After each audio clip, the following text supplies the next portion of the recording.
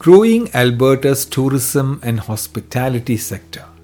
This news released by Alberta on 13th of February 2024. Alberta's tourism and hospitality sector is a key driver of economic growth and jobs throughout the province, especially in rural areas and communities outside large urban centers, where showcasing the unique experiences and welcoming hospitality that attracts visitors from around the world.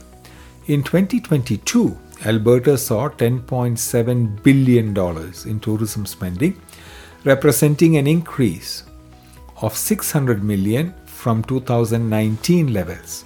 This growth is evidence of a full recovery from the downturn during the pandemic and puts the province on track to break visitor expenditures year over year.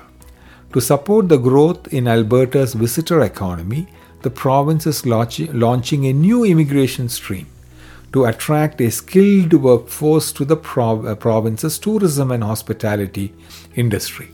The tourism and hospitality stream, part of Alberta's Advantage Immigration Program, will help relieve labor shortages and help Alberta business attract and retain much needed workers.